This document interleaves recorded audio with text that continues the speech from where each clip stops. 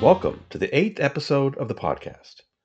This is your proprietor, Tony Ortega, coming to you from an undisclosed location deep inside the interior of the Earth's crust, otherwise known as the underground bunker.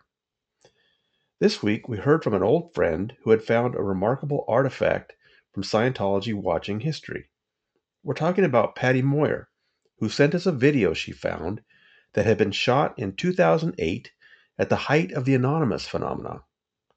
The video shows a presentation that Patty gave in Boston discussing a wide variety of Scientology's controversies. We were happy to post the video, but it reminded us that if there's one person who deserves more recognition for their contributions in this field, it's Patty. So we're very glad that we got this opportunity to talk with her, and we think you'll see why Patty truly is one of the greats. Patty, thank you so much for joining me here at the Underground Bunker Podcast. How are you doing? Oh, it's my pleasure to be here with you. I actually miss seeing you and talking to you like the old days. Well, we're going to get into that, and there's a lot of stuff to cover. First of all, thank you. You found a video right during the height of the anonymous phenomena. You gave a talk in Boston. You Yep. have relocated that video. I went through it. It's fascinating how much material you covered. And that's given me an excuse to have you on the podcast. And I have a lot of different thoughts about this because you and I go back so long, Hmm. and I know you in a couple of different ways, but it's disappointing to me that more people don't know about you. I think this is one of the things that I have done a poor job telling people about the amazing contributions you have made to this field. Oh, So I thank want to get you. into that a little bit, Okay. and we'll go from the beginning. But yeah, there's so much that people should know about what you went through, and then the way that I got to know you was, I don't know, was it 10 years ago? You Yeah. were having these fantastic barbecue blowouts in your backyard in Connecticut every summer, Yep. and it was a wonderful way for people to get to meet each other. That's where I first met Chuck Beatty for the first time, Professor Steve Kent, Denise Brennan. So what a wonderful thing that Yeah. was. Well, that was the purpose of those. It was to back then the real purpose of those SP parties was to network, to get people together so that we can remove or just close down this horrible cult. And I knew that once people hooked up in real life and talked to each other, then they were going to go back home and they were going to make plans and share information. And it was just something that I felt was important in order. And plus, it was a lot of fun. It was a lot of fun. You did a great job on those, and I know they Thank were a you. lot of work for you. Yep. But that was around 2011 or 10 or something. Yeah, Let's I think let's you're go right. way back. I mean, your involvement is so interesting, and I think most people don't know it very well. And I haven't written very much. Let's start at the very beginning. Tell me quickly, how did you get into Scientology? In 1973, I ended up going to the Narconon program in New London, Connecticut. I had recently started using heroin, some hard drugs, and decided that wasn't a good idea. And Narconon was available, and I went down there. And I think the COM course was the original course. It was $50, and basically it was all Scientology material. They didn't have any sort of Narconon books back then. We just used straight Scientology bulletins and policy letters. It was packed up with the name Narconon on the top. And I got hooked. I got involved with the Narconon, and it was just a very short jump into becoming a Scientologist because actually it was promoted that this was Scientology just in a different form, different type of organization. And then where were you involved in Scientology after that? Well, I became the director of Narconon after a few years. Oh, I was so qualified, as you could tell. All I had behind me was Hubbard stuff, nothing other than a high school education. From there, I was recruited into the Guardian's office, and I was placed as the director of rehab for New England, which controlled all of the front groups for education and drugs. So the ASI, Applied Scholastics, was under it. The Apple schools, Narcanon, anything that dealt with those front groups that promoted the tech. I was in charge of running, and we had a few of them. We had a Narcanon in Boston, one in London. There was an ASI in Boston, an ASI in Connecticut, and an Apple school. And then, two Apple schools. One was in Connecticut, run by Tony Triambanis, who ended up being the head of OSA for the Northeast, no, for the whole East Coast rather. And there was an Apple school in Milton, Mass, or ended up becoming a Delphi. So I And ran what all these groups with, they had to report statistics to me and any problems, and I go in there and do inspections, and it was totally controlled by the Guardian's office. and what year would that have been that you were doing that for That the was Guardian's office? that's going to be 1980, 81. Okay, so after the raid, Yes, after the prosecutions, but before the Guardian's office had been dismantled. exactly. And just so people understand, I mean, the Guardian's office was the spy wing of Scientology. It had a lot of different functions, but definitely the spying and the dirty tricks operations were handled by the Guardian's office. Absolutely. Invest was right down the hall from us. It had 3 or 4 staff. Even being part of the GO, you couldn't even go into that office. It was so tightly controlled unless you were invited in. So the way it would work is Invest would get all this information, and it would either hand it off to the other parts of the Guardian's office, which is the legal department and the public affairs or public relations. So they would take care of that part of the problem of maybe they're going to sue somebody or just PR the crap out of them in a bad way. And invest is short for investigation. So I mean, this Exactly. was this was the Guardian's office in charge of spying on people. Oh yeah, I remember this guy Warren Frisky. He was in the Guardian's office invest. I remember him like every night coming in with black garbage bags, and finally I figured out he was stealing somebody's trash. But but I didn't know what was going on at first. But I would see that all the time. Just walking through the hallways with somebody's trash. I was like, what's going on in there? I put Well, it then together.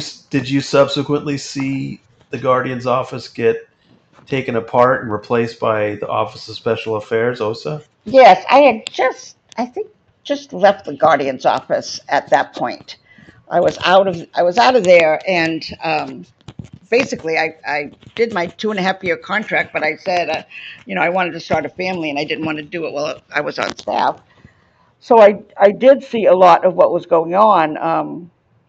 The Guardian's office was, in fact, the dirty tricks department. They When they changed over to the Office of Special Affairs, it was really just in name only. I mean, everything else still applied. It was a big lie. It was a PR thing because the Guardian's office had created that huge flap of investigating the U.S. government, and they got caught and they got exposed, and Mary Sue Hubbard, Ron's wife, and a few others went to jail, and so they had to change it over to something more acceptable for the public. So they became the Office of Special Affairs in name only. Right. And just going back to the story you've told us so far, I just want to point out two things that people should hold on to, and that is that all of these efforts for the public, like rehab, uh, um, the curriculum in schools, all these front groups were behind the scenes being run by Scientology's secret police, Scientology's Absolutely. spy wing, Hmm. and also that as it happened to you, that part of the function of something like the rehabs Narcanon is to bring new people in to Scientology. So this is a recruitment effort. It's a way to infiltrate things like schools, and it's all being run by Scientology's controlling interests. Yes, absolutely. So you stayed with Narcanon after that. Were you still running the Narc? And where was that one located? Well, the one I was originally at was in New London, Connecticut, right here. But then when I went into the Guardian's office, that was out of Boston. It was out of the Boston org. So moved to Boston at that point and stayed up there while on the GO staff. And after I left the GO, I was off staff. Well, I never returned to staff, but I did end up being brought in, let's say, mid to late 80s. I got brought in as what's called an OSA volunteer into the Invest, or the, what do they call it? Not Invest, they have a for it. Um, but it's intelligence. I was brought into the intelligence office for volunteer work because they considered me so fully indoctrinated, and I was not a high risk to go off and join the SPs at all. I was fully and thoroughly brainwashed, and they liked it, and so I got to work with OSA on a volunteer basis. I don't know, for maybe 10, 12 years. I'm not even sure how long I did it for. Wow, so a decade of helping OSA Yeah, with its spying. absolutely. I mean, it was I some of the things at first they would put me on something was ODC, which is overt data collection. So there were no computers back then. So I would have to go to courthouses and go through probate records and go through civil suits and go through criminal suits with a name and try to collect anything I can, bankruptcy court, whatever. If I was given a name, I was given a checklist with all these places I would have to go and collect information, marriage records, divorce records, whatever. I'd have to complete that person, then I'd be given another person. And I would do something like that for a while. And then they had me infiltrate what they call a squirrel group. This was a group run out of Massachusetts with a bunch of, some of them were ex Scientologists, and some of them would be considered like a free zone back then, but that's not what they called it. It was just a bunch of people practicing Scientology outside of the church's uh, permission. Independently. Yeah, and Independently. so they flipped out. The church flipped out over this, and they wanted these groups closed. So I spent 2 years in this group, um, collecting information about who they were and what they did and where they met, and um, just so it was awful. But I did this because I thought I was doing the right thing at the time, which is no excuse. I mean, it's really despicable behavior, but at the time I did it. I thought it was, I was the best thing for doing Did this this group that you infiltrate ever realize that that's what you were there for? Oh yeah, because after 2 years they blew my cover. I mean, they really. It was like all of a sudden I come in one day to find out what I'm supposed to be doing next, and I was told that RTC sent a letter to this woman who runs the group, and basically everything they said was the only person who would know this information was me. Oh So, wow. so I'm like, what is? I'm like, why? And I guess they just figured. I don't know what they figured. I never understood, but it's constantly. That's the basic craziness and wonderful craziness of Scientology is they will always, no matter what, do something stupid and to just ruin everything. They just can't have it so that it just works out. Someone has to screw it up. And it's just part of the tech, and it's what makes it sometimes hysterically funny. But And then these people that you were instructed to go down and dig up records on, were these targets? they were targets. They were somebody who was somehow hurting Scientology in their opinion. Maybe they spoke out against them. Maybe they were a reporter, an investigator, or maybe it's a judge that's going to be coming up on a case, or a lawyer they're interested in hiring, or an opposition lawyer. Anybody that they needed to know everything about. Because the whole purpose of that is once you know what's going on with this guy and his connections, you will definitely, in their belief, find criminal activity in their past, which once you expose or threaten to expose, they'll shut up or go away.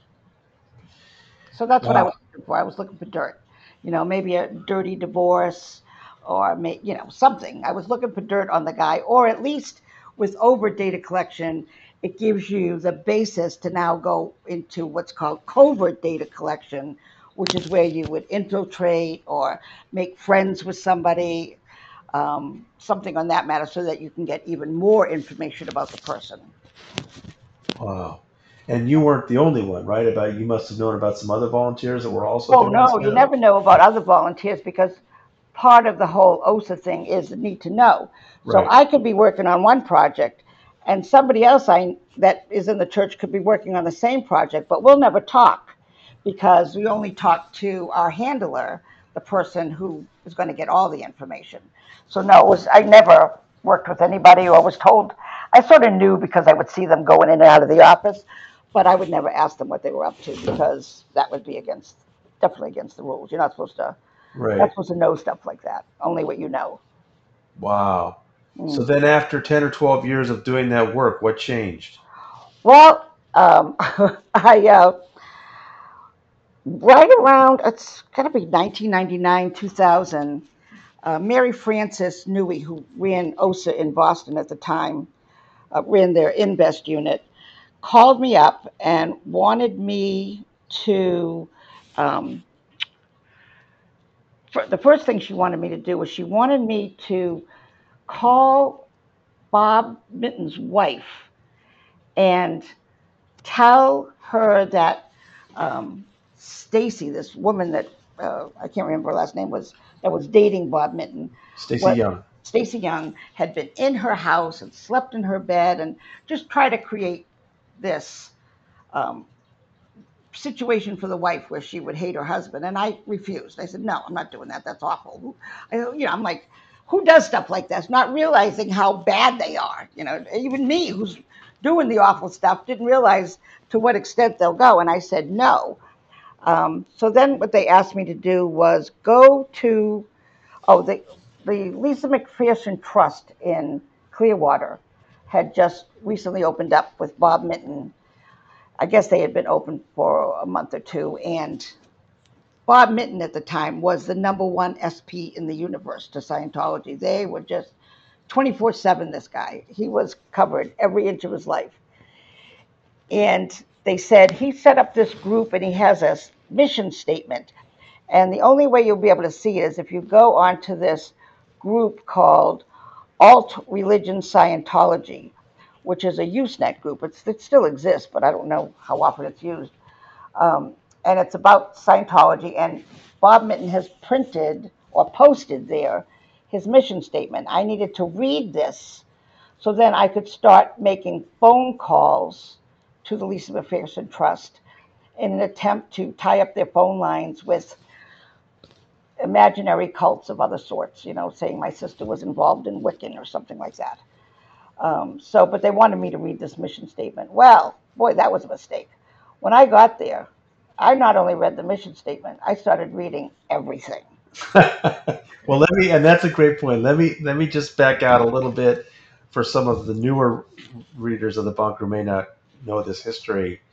Bob Minton was this wealthy businessman from New England who, for whatever reason, I guess I should learn this history, but for whatever reason, became very interested in Scientology and its controversies and its abuses. Mm-hmm. And he was very concerned about the Lisa McPherson matter. Lisa McPherson, a member of Scientology who had died at the Fort Harrison Hotel in December 1995, and to help expose that situation, Bob Minton spent millions of his own money helping to get word out about Scientology's abuses.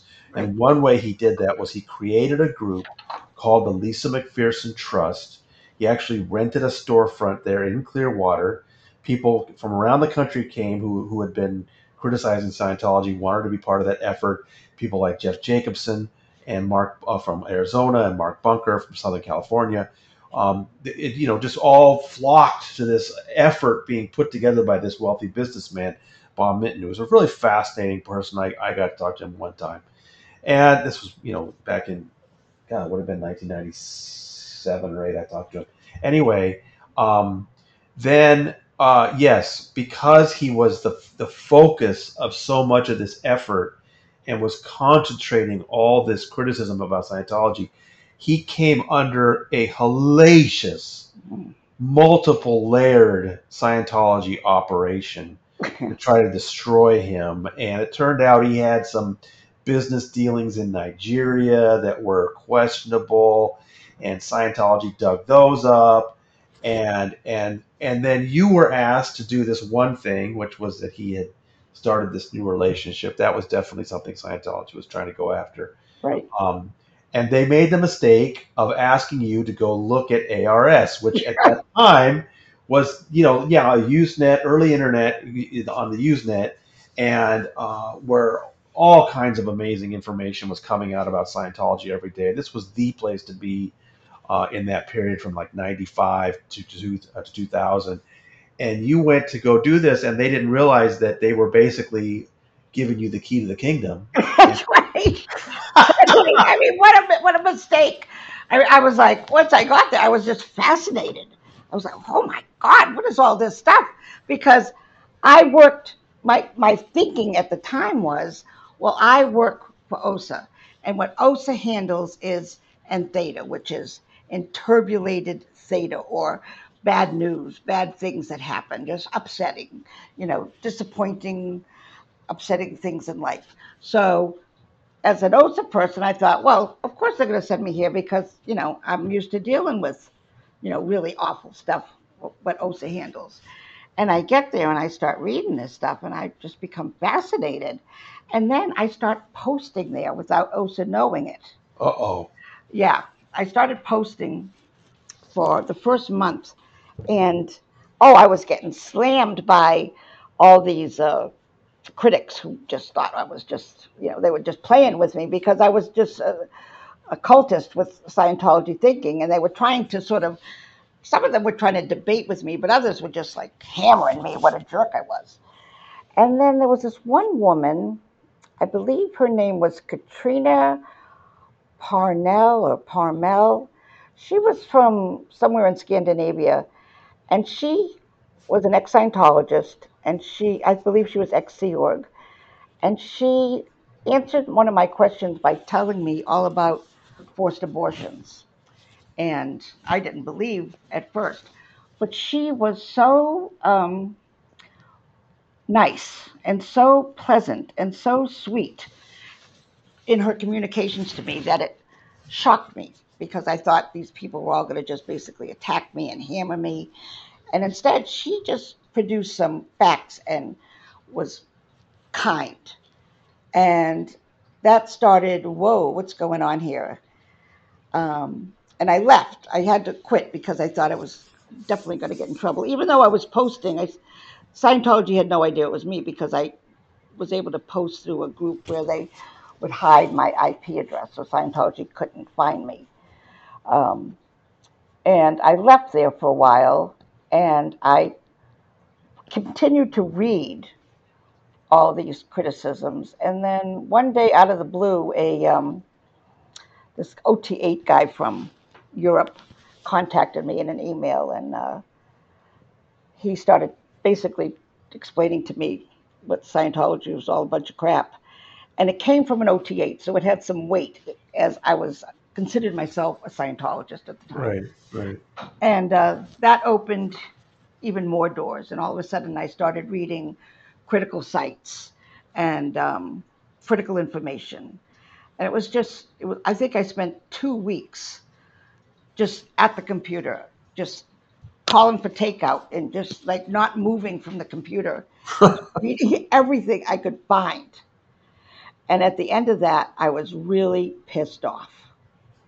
I was really pissed off for having been what I considered at the time betrayed by Scientology, especially by Hubbard.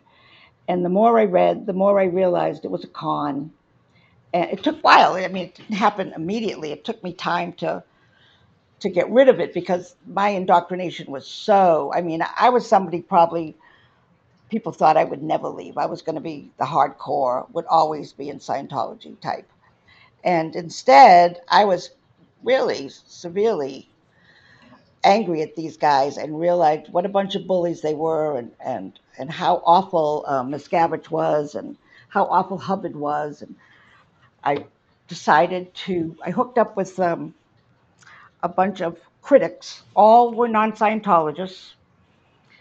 They had with this thing called IRC, Internet Relay Chat. This is again old internet stuff where you would get into these private groups and talk to people. And I got invited into a group of critics, including your lawyer, Scott, That's right, Scott. um, Dave Turetsky, uh, a guy named Rob Clark, who was a harsh, very harsh critic back then, brilliant computer guy. Um, the A woman out in Arizona. She goes by the nickname of Mirielle. I think Katie, there was a woman named Katie in there. She's a reporter for stuff up in Canada. So there were no Scientologists in this group or ex Scientologists. And I got into this private group with them and they sort of helped me. And one of them actually came to my house and set up my computer so I could post completely 100% anonymously. That I forget what the it was called, but this guy Rob came and just hooked up my computer so that I could post without any worries that Scientology would ever figure out who I was. And I was able to do that for almost 5 years until they And got me. one thing that strikes me and this is maybe a lesson for people, right around the same time that this Katrina was very nice to you and just wanted to give you some facts, and it stunned you that she was so friendly about it. Right about that same time, Tori Chrisman That's right. was going through the exact same thing with Andreas Heldal Lund. She had Exactly. also, as an OSA volunteer, had gone on ARS and had done battle on behalf of the church. And then Andreas from Norway said to her, "Look, the way that you're responding to us, you're copying all this extraneous information, and it's hard to read your arguments. If you do this, that, and the other thing, it'll be easier for us to see what you have to say."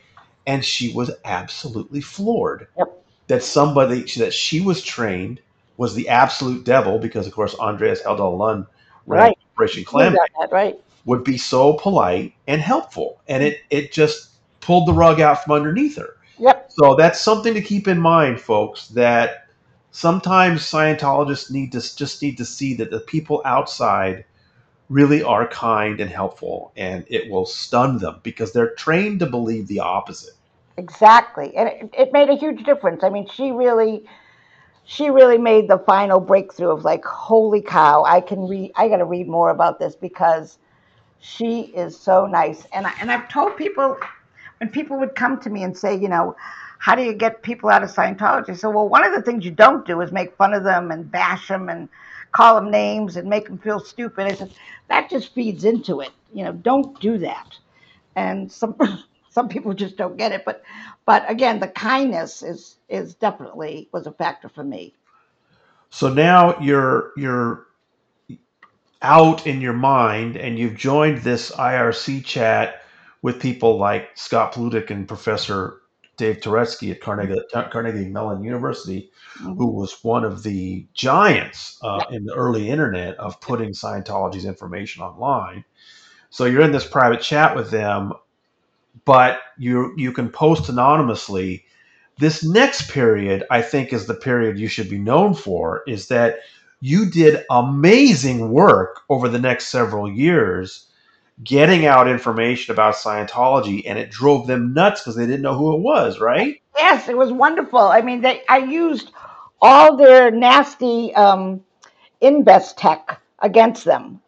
All the stuff they had taught me, and now I'm posting anonymously. I am spending every time a new mag comes out, I am spending hours typing the completions list, and I'm feeding it. I had hooked up with Christy Watchter from what is that? Truth About Scientology. She's the one who keeps all those completion lists. Right. Well, she's the brains of that operation, and I was the brawn. I spent just literally thousands of hours typing up those names and getting them to her and working so that I really felt it important that in the future for journalists and even other Scientologists or anybody who was looking up a name, it would come up that this person was a Scientologist. And boy, that caused a whole lot of freak out. And let me just interrupt and say how huge that has been over the years for journalists, particularly for this journalist. Christie came up with an amazing idea, and she maintains it to this day. And I know she gets a lot of flack. I know there are people constantly saying, "Take me down," et cetera, et cetera. Yep. What Scientology puts out a mountain of their own publications that they send to other Scientologists. So if you're a Scientologist, you're getting Source magazine and Impact magazine and all these magazines from Flag and the Free Winds and everything. And Scientology likes to post completions. What that means is when somebody finishes OT1 or OT3, they're published in there. Well, that's public information once those magazines get passed around. And Exactly. so, you and other people have collected those magazines and then done the hard work to type those completions into a database that you can access online. And they're still kept pretty, whoever's doing it, I don't know if it's you or some other people, they're still doing pretty fresh new information. Yeah, I noticed. It's not me. I don't know who it is either. I'd like to know, but whoever it is, they're keeping up, and that's really It's invaluable because it's one thing when to somebody might use some lingo about that might identify them as a Scientologist, but if there's a completion in a Scientology published magazine, that's pretty good evidence that they are clear or L11 or OT5. And that's how we know, for example, that Greta Van Susteren and her husband John Cole have both done OT4, which I wrote about. That's the bizarre drug one. right. So anyway, that's amazing work, and yes, I know you just did incredible amounts of labor to get that going. Oh yeah, and I really knew eventually it would pay off, and it has, like you said. And the other thing I was doing back then is I was certainly posting articles from these Scientology magazines. That was somehow sometimes useful because uh, they would print a big win about how some police officer in Cincinnati, Ohio, gave them an award, and then all of a sudden, critics are writing to this guy telling him, "Do you realize what you've done?" So a lot of their plans were ruined, and they couldn't use people again because once the critics had the information of who was allying or being supporting Scientology, they would get an education, and that ally would disappear. So that was, and then the most fun thing I did was obviously was I was involved in leaking a lot of videos. That was so much fun because that the internet was just the timing was perfect. All these crazy Scientology videos. I had people. I had people who knew who I was that was sending me this information. Trusted people, and to get, for instance, that song. What was it called? "We Stand Tall," and We the stand tall. yeah, the funeral video, and a whole bunch of others I had, and I was just making copies, CDs, and just passing them out to everybody at that point. And of course, I think you were involved in the single greatest Scientology video of all time, which of course is the Tom Cruise interview. I think you were one of the people, I think there was a whole chain of people that were involved in getting that out to the world. Isn't that right? That's right. That was a group effort by a lot of different people because I just didn't know how to get it up on the internet. What had happened was, what's that fellow's name? He wrote a book on Tom Cruise, an English guy. Did the Morton. Andrew Andrew Morton. Andrew Morton. He was going to be going on, I believe it was NBC morning show about the Tom Cruise book, and I somehow through friends I got to him and said I got this video. Well, we finally got whatever the circumstances are. We got that video up online so it could start being used. And as soon as Scientology saw it, that Tom Cruise video just shows him as what a lunatic he really is. And Scientology flipped and tried to get it taken down, and then all of a sudden it snowballed. Somebody's trying to remove this video from the internet, so of course the entire internet community went up in arms, and it was the biggest, another like a big mistake that they just made, and anonymous grew out of that because they were fumed that they were trying to take down the video, and it was just so much fun back then. I mean, really, it was a blast doing that stuff.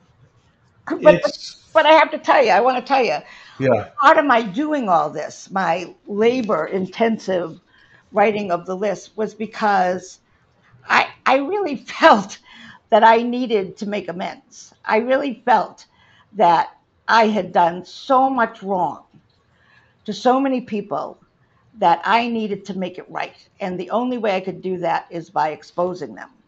And with the advice, certainly, of these people, these professional wogs, if you will, who would they would talk to me, and I would get ideas on what would be useful for them. Like, what do you need? What can I provide? And I just did it, and I did it happily, because I was so upset at my behavior over the past 27 years, and just needed to make it right. Well, you provided some incredible stuff, and I don't know that you got all the credit you deserve, but definitely, with the Tom Cruise thing, Cruise had been kind of away from Scientology for a while. He got back into it. They really spun him up to be the most gung ho Scientologist. So by 2004, David Miscavige wanted to give him to recognize him. So they had this very special event for him in October 2004, and the video is actually a 35-minute full Right. video of all these things about Tom and how he's the greatest. He gets a greater reach about Scientology than anyone else in the world. And then, as part of that 35 minutes, there's this 9-minute video of Tom in a turtleneck talking about what a privilege it is to be a Scientologist and KSW and SPs. It's just amazing. And it was only intended to be shown to that audience of Scientologists so they could see how he was one of them, Right. right? So he's talking in the full code. He's trying to show other Scientologists how into it he is. It was never meant to be seen by the public. Mm-mm. So when it was then leaked 4 years later, it caused such a sensation, and then Scientology tried to squelch it, and that's when this loose association of people that called themselves anonymous, that had been for a couple of years looking at various other things, found a cause and said, "Okay, Right. that's it. We're going to expose Scientology." And so the video, you and several others helped get it out to the world in January 2008. So by February 2008, Anonymous had put together sort of a program and started having protests in real life. And we're doing these massive, exposures of Scientology online.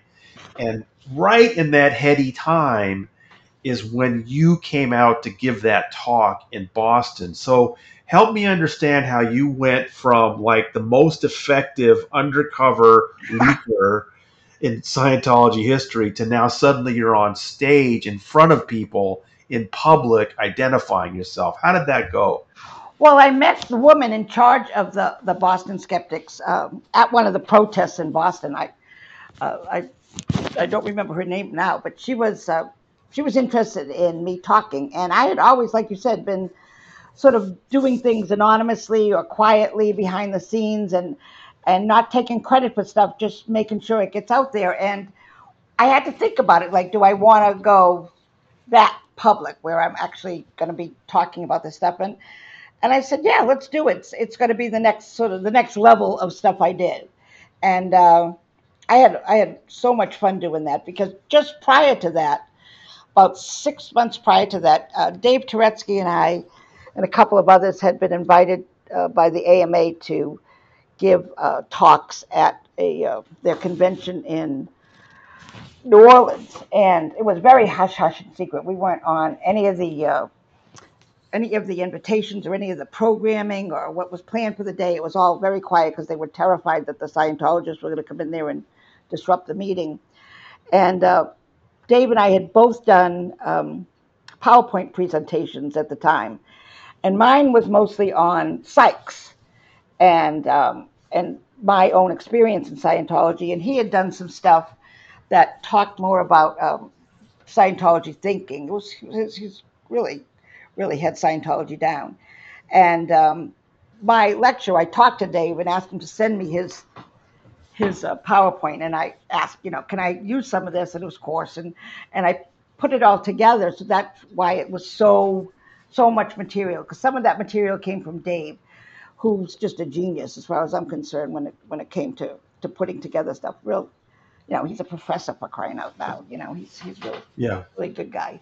And anyway, that was after that I started doing more and more public things. I spoke to some TV program in Australia about knocking on, and I did this French documentary for about knocking on, mostly about knocking on, because they didn't have a lot of people talking, and back then they were like still even well now I'd say after Anonymous the everything broke open. You got all kinds of great critics coming in, people from the top of the Yeah. organization quitting, and it became a whole nother scene. And I didn't know those guys. I was just this little person over in Boston, just pulling information as I could. But those guys really cracked it all open after that, and it was I could sort of feel okay about sitting back and relaxing and just watching it happen. Well, yeah. I mean, Anonymous had so many good investigators and Hmm. researchers, Oh, but maybe their most effective thing they did was they provided cover. And before Anonymous came along, if you in the 1990s or early 2000s, if you were an ex-Scientologist and you spoke up, I mean, it was scary. They oh they yeah, would focus everything on you. But when thousands of people around the world are all exposing Scientology at the same time, that provided some cover. And exactly. you're right, in that period between 2008 and 2010, that think of all the people that came out at that time with books and talks, Mark Headley to Right. Amy Scobie to the Tampa Bay Times series. And I really feel like Anonymous helped create that kind of a situation Yes, I where agree. Scientology just couldn't harass everybody at the same time. Now once you started speaking out publicly, did OSA come after you? Well, yes, what happened was they were always trying to figure out who I was. They were just, I would get phone calls because I used to report on events. I would go to the Scientology events and then go home, write a report that night so I was fresh in my mind. And they would call me to find out if I had attended an event. I must have been on a list. And yeah, I was at the event in New Haven. Oh yeah, I was up at the event in Norwich. So what I did is I had a friend of mine in Europe attend the event, and then he would tell me all about it, and I would report it as if I had been there. I see. So now they're like, "Hey, did you go to that event?" No, I couldn't go. My kid was sick. So now they're like, "Oh, well, maybe it's not Patty." So I would do that every so often, is have this other person report on the event to me, and that kept them going for a while. And then eventually they had a Scientologist who they were blackmailing, befriend me, and I ended up telling her who I was, and she ended up reporting it to OSA. So then they came after me. They put up one of their hate pages on what's it called? Back then it was called Religious Religious Freedom Watch, Religious right? Freedom Watch. Yeah, they gave me my own special hate page. They printed my bankruptcy paper. They twisted a lot. I mean, some of the stuff they said was true, but it was a twist to make it look like I was, no good. And I wore it as a badge of honor. It didn't. I used to give that link out all the time because it was like, you know what? Bring it on. I don't care. I'm going to speak out because you guys are no good, and you cannot. There's nothing you can do to hurt me. I won't allow it. My family was already out, so I didn't have to worry about that. My husband and my son didn't want anything to do with Scientology, so it's just me, and I couldn't imagine what can you do? Follow me around, or like I said in that day, what are you going to do? Call up my boss and tell him I blew up a planet? It's it's ridiculous. So I stood out, knowing that um, I was one of the worst of the worst as far as being a OSA person, and I had to really eat that. I had to really deal with that, and I guess again that's why I did so much to work to destroy them, because they had it coming. Well, and then So that talk at the pub was in 2008. When did the SP parties begin? That summer? Yeah, I think they did. I had originally it was my little IRC group with Dave and Katie and Scott and a few others. I think maybe even Chuck was there, and I was giving out little rewards. But after that, it started. I wanted to invite more and more people, and it just got bigger and bigger. And we ended up with lobsters and steak, and the pool, and everybody was having. It was so much fun, and I really didn't get to enjoy it so much because I was running it.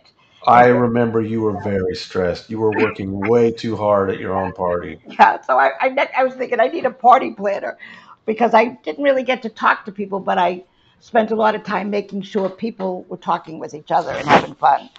And anyway, those it got too big at one point, and it needed the last one was just got too crazy for me. So I decided to back off for a while. Who knows? Maybe I'll get together with some in the future. Well, you have your Howdy Con. Maybe Well, I have to say, I think it partly inspired HowdyCon. So, because your last SP party was around 2012 or 13, right? Yep. And my first HowdyCon was 2016, and we held it in Cleveland. And not only did Professor Turetsky come, he flew in his own plane. Yeah, he flew into my parties in his own plane too, So and cool. he brought some people from Pennsylvania with him. I think he stopped and picked up a few people. He's yeah, Dave. Dave actually, not many people know Dave had that plane, but what he used to do is he on his own dime he would deliver organs from organ donors from one hospital from Pittsburgh from all over the country. He'd fly and deliver those organs to people for transplants and never took a dime for it. Just did it out of goodness, and that's the type of guy he was. But Scientology tried to destroy him and tried to make him look like a Well, crazy they guy. did. They hated him, but I talked to Dave a lot, and one of the things Dave told me when I would be worried about something.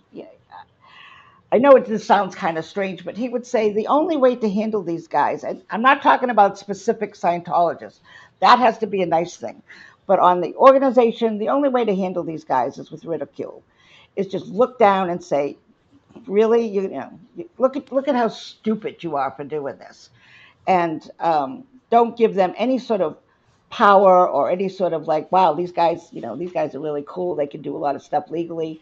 No, no, no. Just just like, and once I adopted that viewpoint, I sort of became not afraid of them anymore, or not that I was ever really afraid of them, but I always had a thing about bullies, and they were just the worst of the bullies that I'd ever dealt with, and I just decided, nah, let's take these guys on. This is going to be make it fun, and I did.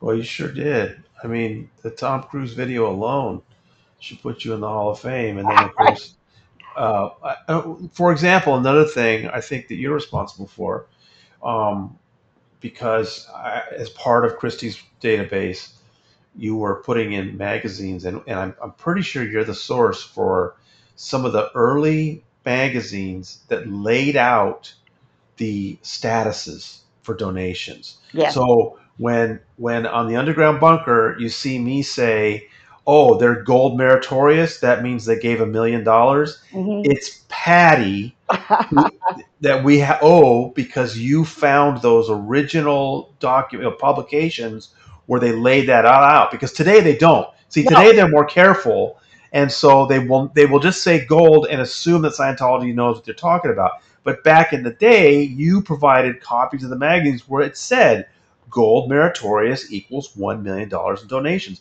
And Right. that's how, for example, I learned that Tom Cruise was the first platinum meritorious, which is a donation of $2.5 million. Wow.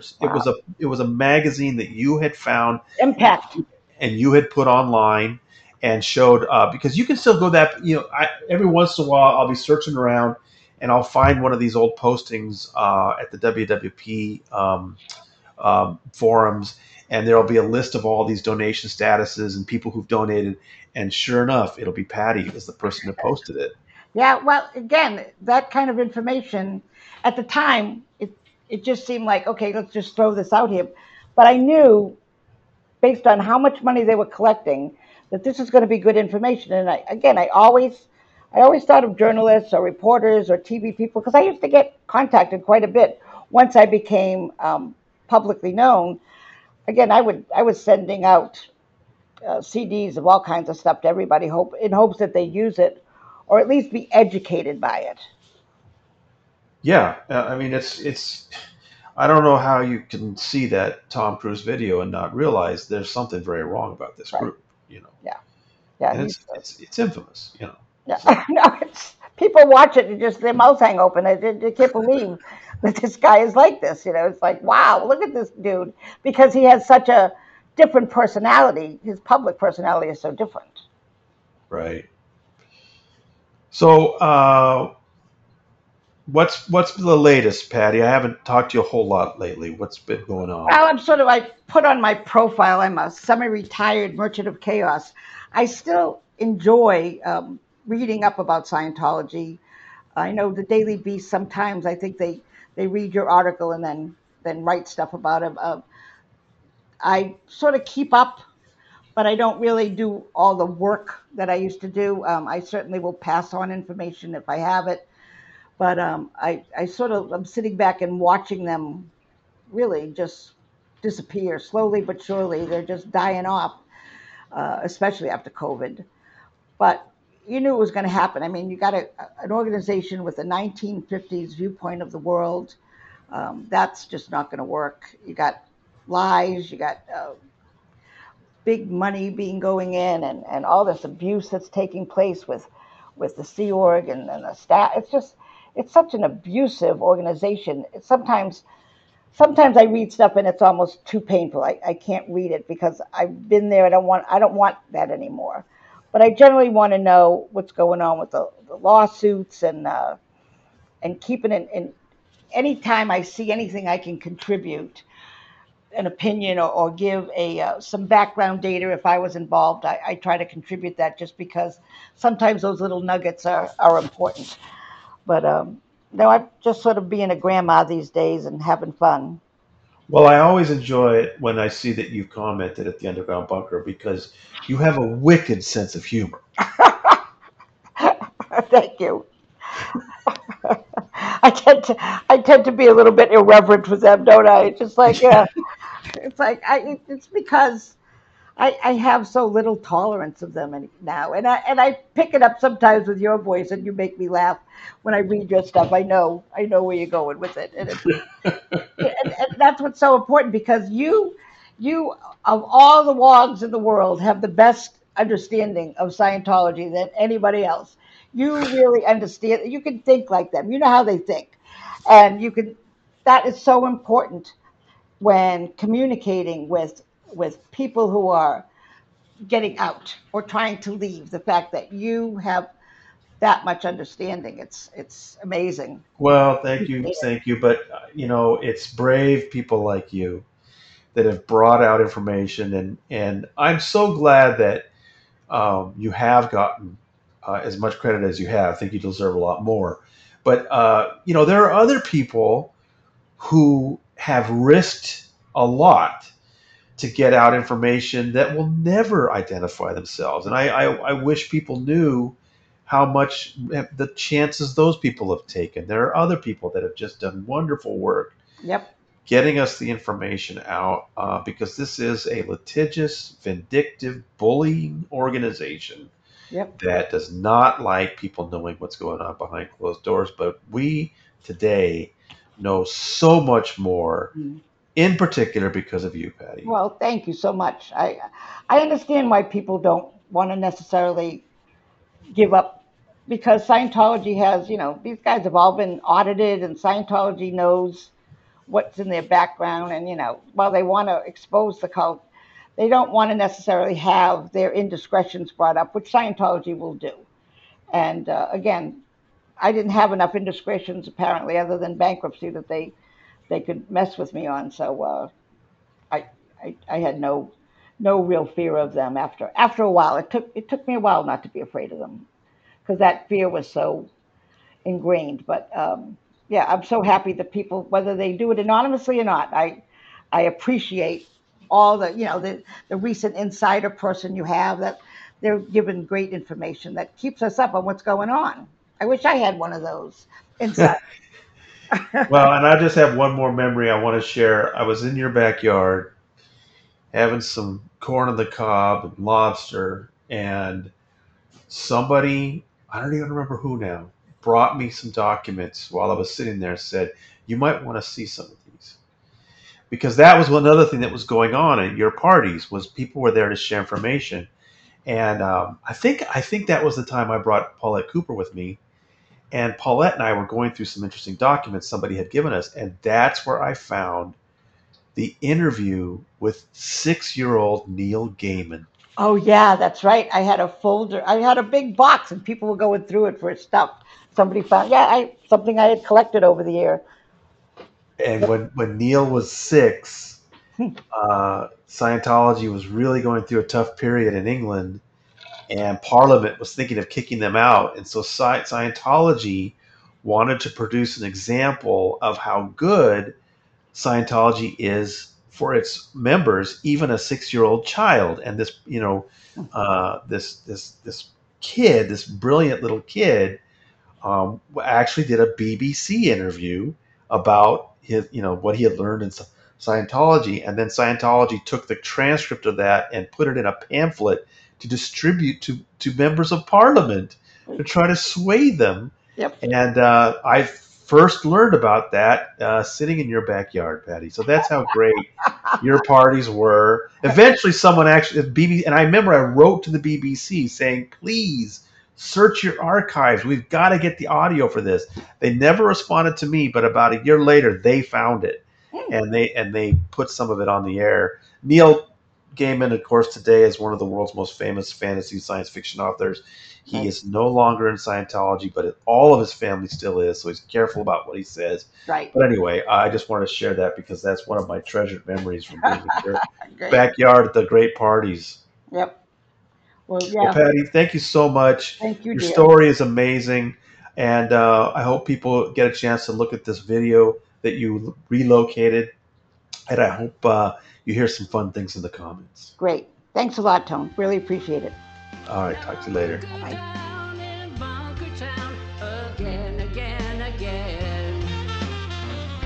To witness history, ride the storm, wait to see how reckoning